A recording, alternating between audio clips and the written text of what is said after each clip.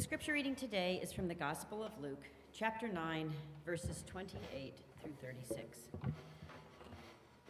Now, about 8 days after these sayings, Jesus took with him Peter and John and James and went up on the mountain to pray. And while he was praying, the appearance of his face changed, and his clothes became dazzling white. Suddenly, they saw two men, Moses and Elijah, talking to him. They appeared in glory and were speaking of his departure, which he was about to accomplish at Jerusalem. Now, Peter and his companions were weighed down with sleep. But since they had stayed awake, they saw his glory and the two men who stood with him.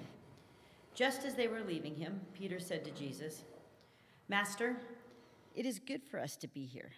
Let us make 3 dwellings, one for you, one for Moses, and one for Elijah," not knowing what he said. While he was saying this, a cloud came and overshadowed them, and they were terrified as they entered the cloud. Then from the cloud came a voice that said, "This is my son, my chosen. Listen to him." When the voice had spoken, Jesus was found alone, and they kept silent, and in those days told no one any of the things they had seen. The word of the Lord. Take a moment now for silent reflection.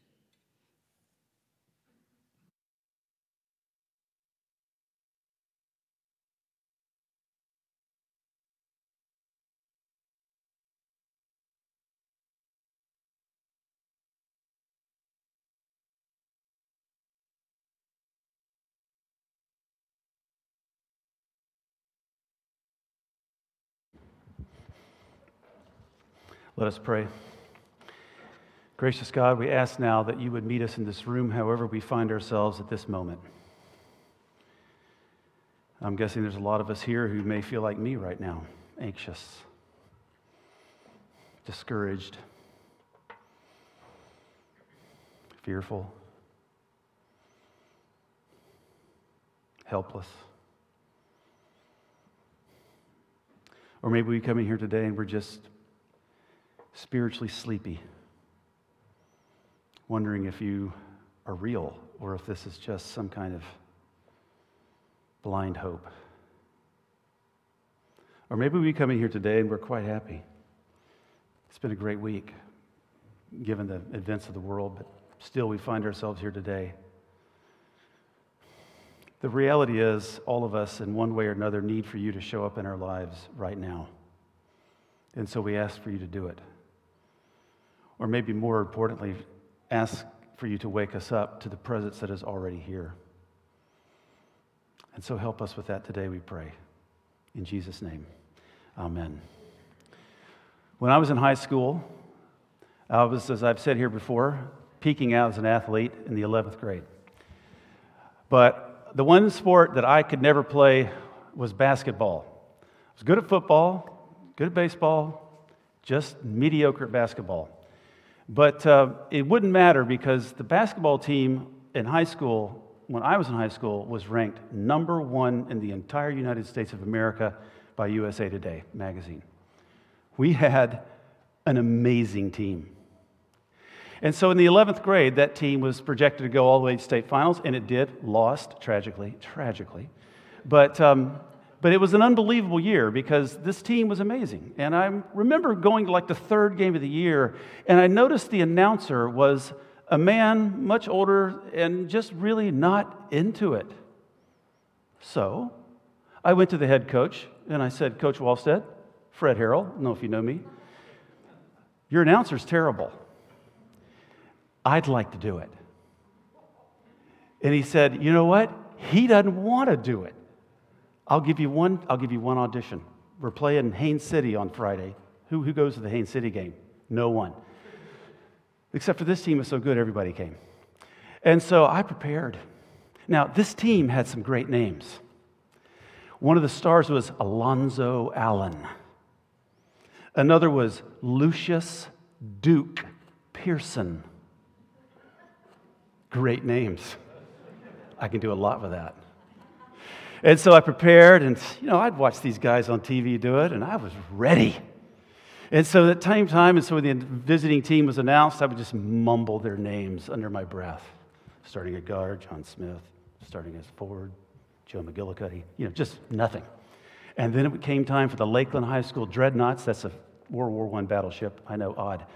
When it came time for the Lakeland High School Dreadnoughts, and ladies and gentlemen, your Lakeland Dreadnoughts, starting at guard, a 6'1" junior, Lucius Duke Pearson. So, I think I'm enjoying it right now as much as I did then. And then, of course, Alonzo Allen, that's fantastic. Of course, we announce him last because he's the best player. And starting at forward, a 6'6" senior, Alonzo Allen! People went crazy. After the game, I go up to Coach Wallstead and I said, so, what do you think? He's like, definitely, you're in. And I was the announcer for the rest of that year. Oh, so much fun. Fast forward to my sophomore year at the University of Florida. There's a point to this story. Fast forward to the University of Florida as a sophomore. I'm pledging my fraternity, trying to get into the Alpha Tau Omega fraternity. For some of you, I know it's deeply disappointing that I did that. Sorry. And, you're a pledge. And when you're a pledge, you're trying to make a good impression. And so I'm sitting around at lunch, and I'm trying to be my best friend so I can get into this fraternity. And the guys around me are from Winter Haven. Winter Haven is about a 10-minute drive from Lakeland, much smaller town.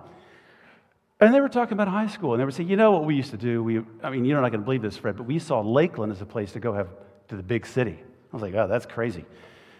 And I said, really? Go, yeah, because the most favorite things, we used to go to those basketball games. They were amazing to see. I said, oh, wasn't that a great team? Unbelievable team. They said, no. We're not talking about the game.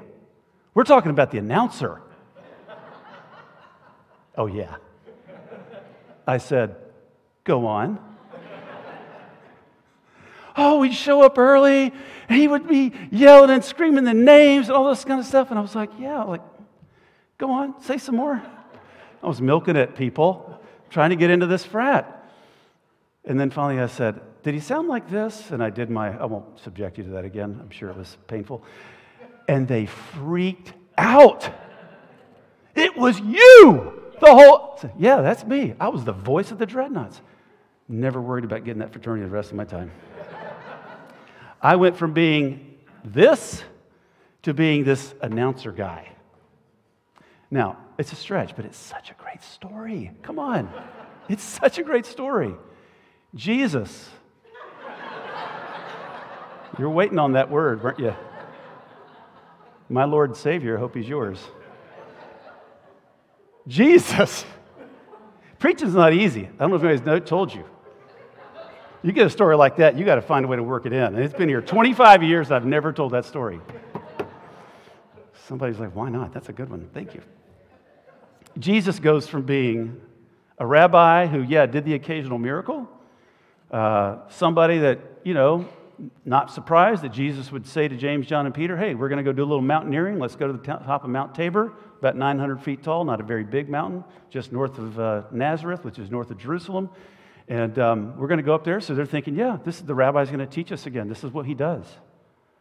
And then this event happens, a spectacular event. An event where it's so spectacular that it says that Jesus' clothes became dazzling. And things would never be the same. They would never view Jesus the same way again. And there is your tie-in. I don't know if you saw it, but it's there if you just look hard. So what happened on that mountain? It's better experienced, honestly, than told in words, because it's very difficult to explain. The scriptures say the transfiguration. Dazzling white clothes. Jesus somehow becomes the same Jesus, but something other and different and mysterious. How do we put words around this? How do we describe this? It's like when you fall in love. It's like my first date with Torelli. I can use words.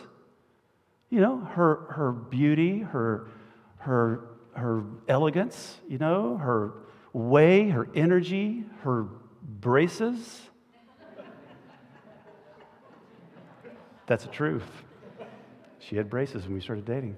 All of those things, for whatever reasons, the way that everything happened is just so compelling and endearing and mysterious. It's hard to put these things into words, and the same is true when trying to talk about the Transfiguration.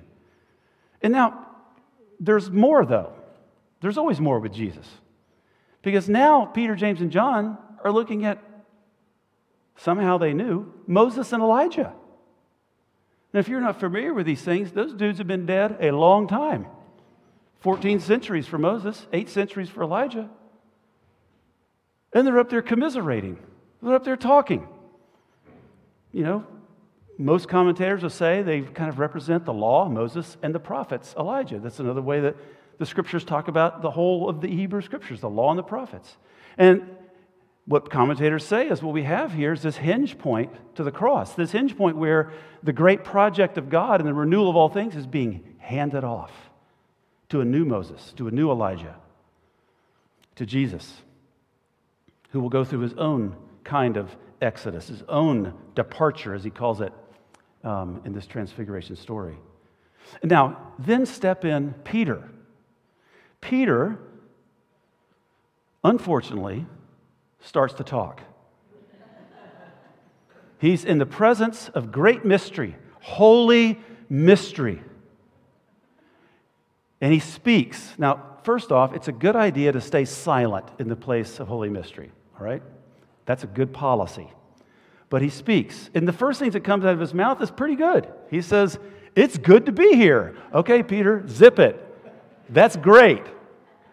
And then he's like, "I got an idea." And it all goes south. We're going to build a booth for Moses over here. We're going to build a booth for Elijah right here. And Jesus, we're going to make yours right over here.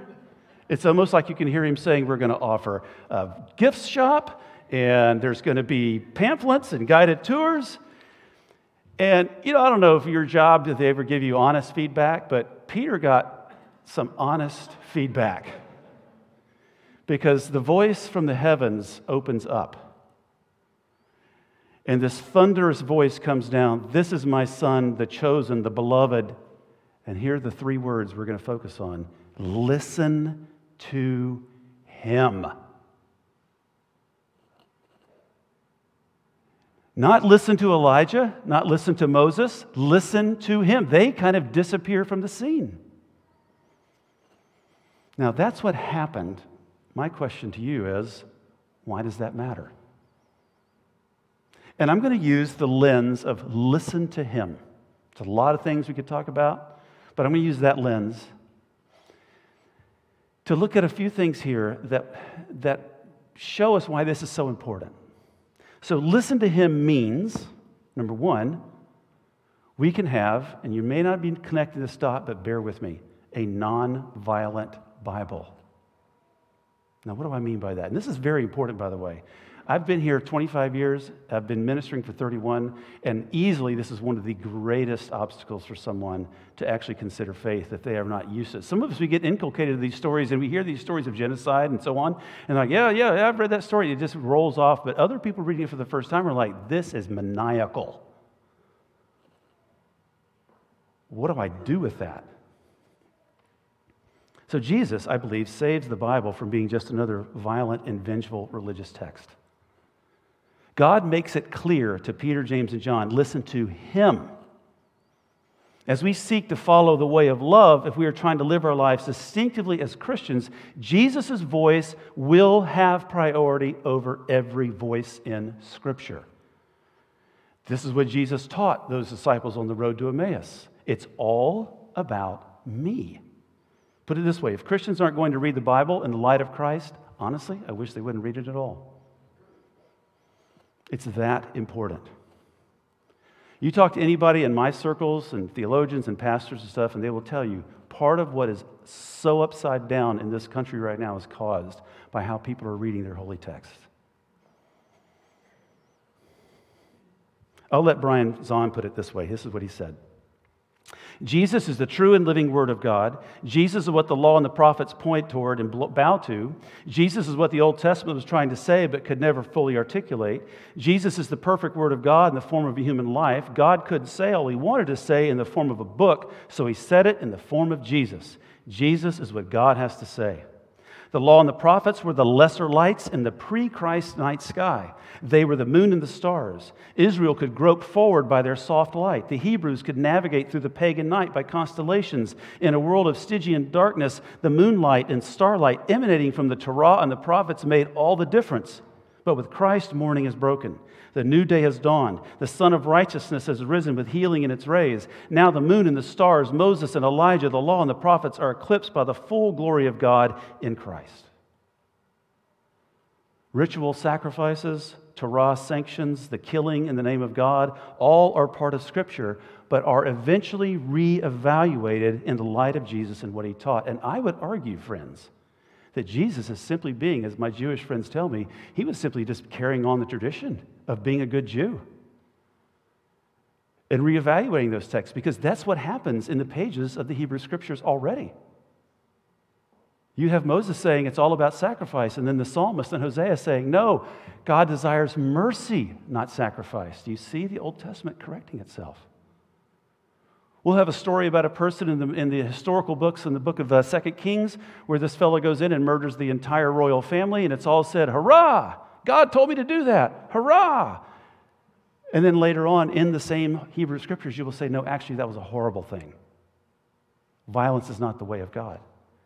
That correcting in texture and travail, as Walter Brueggemann calls it, is happening, and Jesus is doing it as well. Because you can justify anything with the Bible on your side because you deify it. And you believe you have God on your side, and that is, as Bob Dylan taught us many moons ago, a very dangerous thing. The atrocities that can be committed under the name of religion are manifold and the most dangerous in the world. This is why I said Jesus saved the Bible from being just another violent and vengeful religious text. We had a tragic modern-day example of this in the past week, when the leader of the Russian Orthodox Church, which is not the Ukrainian Orthodox Church, but of the Russian Orthodox Church, Patriarch Kirill of Moscow, tragically, and let's hope momentarily, there is always hope for repentance, sold his soul for nationalistic pride, which is the tragic, repeated error of that particular branch of Christ's body and the repeated error right now of much of white evangelicalism today. Nationalism. He blessed the bloodlust of soldiers, of Russian soldiers, and a murderous dictator in Vladimir Putin. He blessed it. And let me tell you, he could read his Bible in a way that would justify him. But we must not. We must not. We must listen to him. Rachel Held Evans, the late Rachel Held Evans, said, if you're looking for verses which to support slavery, you'll find them. If you're looking for verses with which to abolish slavery, you'll find them. If you're looking for verses with which to oppress women, you'll find them. If you're looking for verses with which to liberate or honor women, you'll find them. If you're looking for reasons to wage war, you will find them. If you're looking for reasons to promote peace, you will find them. If you're looking for an outdated, irrelevant, ancient text, you will find it. If you're looking for truth, believe me, you will find it. This is why there are times when the most instructive question to bring to the text is not what does it say, but what am I looking for? Because we all bring lenses when we read the text. Jesus says, hey, be intentional about those lenses. Me. Put on me as you read this. I suspect Jesus knew this when he said, ask and it will be given to you, seek and you will find, knock and the door will be opened. If you want to do violence in this world, you will always find the weapons. If you want to heal, you will always find the balm. Listen to Him. Listen to that part about liberation of the oppressed, about being good news for the poor, sight to the blind, loving your neighbor as yourself, loving your enemy, taking up our crosses, dying in order to live, to be last in order to be first, to refuse the invitation to turn away from God's loving care and guidance, to watch out for greed and not allowing it to overtake our lives. A Bible that must be always read through the lens of Jesus is a Bible that will give you life. Do you want the Bible to give you life? Put on these lenses, and it will be good news for the whole world and lead you faithfully to know and understand the God revealed in Jesus. Listening to Him also means that we have a transformative aspiration. A transformative aspiration, and that aspiration is to be Christ-like. If we're to listen to Him, the goal of God for our lives, and Paul says this, that we are to be conformed to the image of His Son, that's the big goal, then our goal is to be Christ-like. If you're like me, you were taught that the goal was to be biblical. And that can be tricky. It sounds good, and I understand that.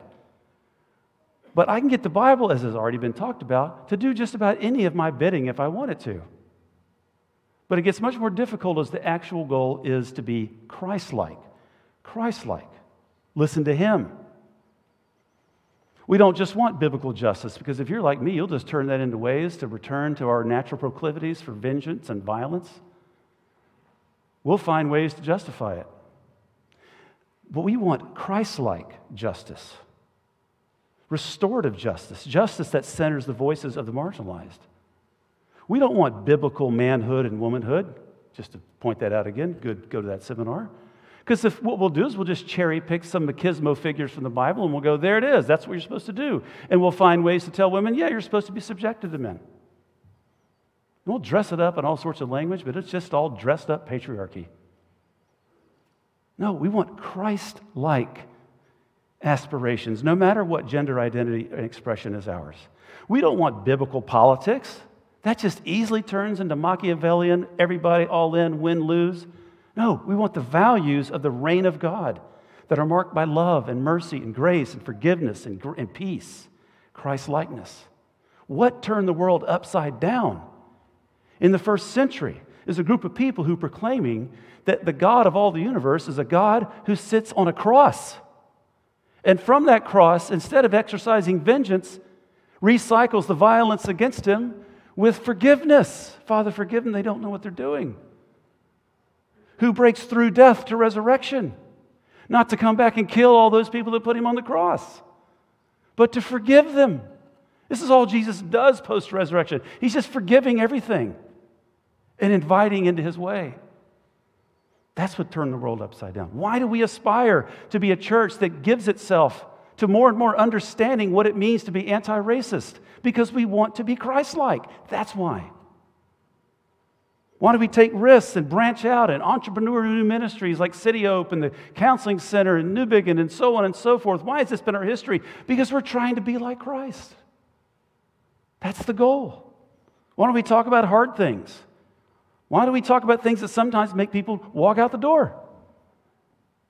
We interrogate our complicity in white supremacy, and we talk about ways in which we've been complicit in systemic injustice, and it's uncomfortable. We don't like to feel uncomfortable, but dang it, we do it because it is Christ-like to do this. And the world needs the church desperately to do this. That's a goal. That's an aspiration that's healthy and good and that we can give ourselves to. And Jesus is standing on that mountain, and it's just Him with those disciples. And He's saying, and God says, listen to Him. And lastly, I'll land the plane here. Listen to Him means we have a God that we can trust, a trustworthy God. The Transfiguration puts a fine point on what the New Testament says elsewhere, and that is very simply that God is like Jesus. God is like Jesus. As Paul says in Colossians, Jesus is the very image of the invisible God. What is God like? God is like Jesus, and Jesus is what God has to say, as Brian Zahn said earlier in that quote. You know, when I speak about Christian faith to others, telling them God is like Jesus is always met with, well, if that's the case, I'm interested. I cannot tell you how many poor Uber drivers are subjected to me talking to them about this. Or Lyft, and whichever one's cheaper and closer. Priority is pretty cool on Lyft right now, just saying. Catch up Uber. But when I tell them I'm a pastor, and recently I had to tell one, I said, look, I'm not a fascist. Isn't that sad? And the look of relief, it's like, whew, thanks for saying that. And if I just say simply, you know what, I tell you what I think God's like. I think God's like Jesus. Try this. I don't know what you think God's like, but I think He's like Jesus. That's it. Let's talk. Not always, but it does happen. If you want to know what God is like, the Scriptures say, look at Jesus, because as the writer of Hebrews says, He is the exact imprint of God's very being. There's a place in the Bible, I'll give you an example. There's a place in the Bible where Jesus and the disciples were going along, and they needed lodging for the night, and they knock on the door of this Samaritan's home, and they won't let him in. They're like, nope, we're not letting you in. And so Peter, James, and John's been thinking, do they know who He is? Do they know what kind of power He has? This is the guy who walks on water. This is the guy who feeds 5,000. You know, he's a pretty powerful guy. We know what's about to happen now. Call down some fire from heaven, Jesus. Is that what you want us to do right now? I think we've met. We've talked about this. Our recommendation is for you to pull out your power. Rain down fire on these people who will not give us hospitality. Do you know what Jesus says to them? He says, do you know what spirit that comes from? I did not come to take life, but to give life. Anytime a Christian has become entranced with reaching for raw power to privilege themselves about others, you can be sure it is a demonic spirit at work. I mean, what do you think is going on in James and John's head at that moment? They're probably thinking, that's new. That's an adjustment. We have to rethink things. If Jesus is making you rethink things, stand in line. This is what He does. And this, I would argue, is a more full revelation of God. That's what Jesus is, what God is to say. Moses can stone sinners. Elijah can call down fire from heaven. But Jesus, for a Christian, that doesn't matter because we follow Jesus. That's why the Transfiguration is so important. A nonviolent Bible when we listen to Him.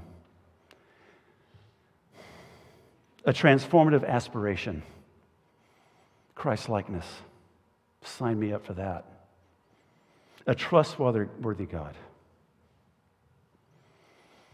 And so as we round off Epiphany and we're here at the Transfiguration, it's a perfect hinge point to the cross.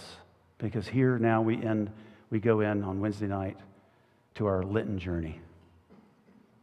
It begins with the baptism of Jesus, voice from heaven, this is my Son, my beloved, in whom I'm well pleased.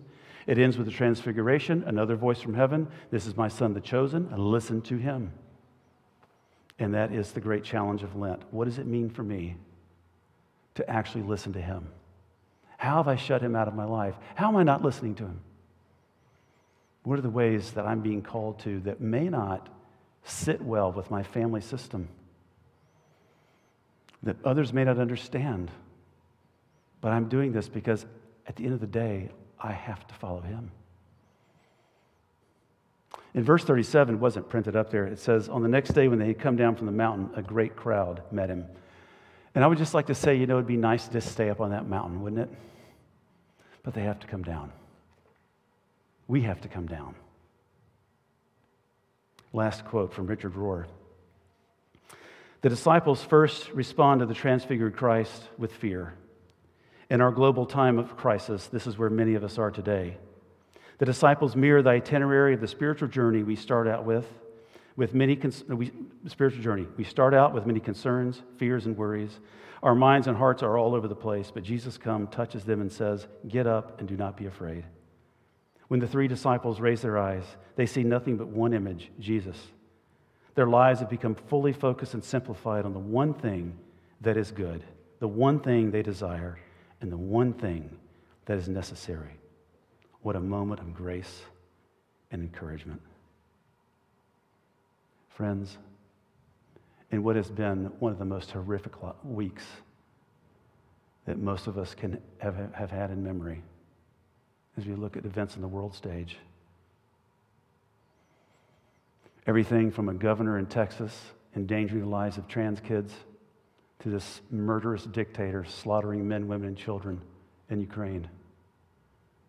It really is a vale of tears. But we come together today to defiantly, insistently believe that death does not have the final word, that God's realm will not be stopped. And in the face of everything, we join those Ukrainian siblings of ours who this moment are being bombed, who are praying to God for their lives. We join them. We join them even in the midst of their holy joy and holy terror. And we say, this is Transfiguration Sunday. Period. Happy Transfiguration in the midst of our sorrow. Let us pray. Gracious God, we need you in our life. We need you in a new and profound and powerful way. Give us your presence or make us aware of it. And help us to trust.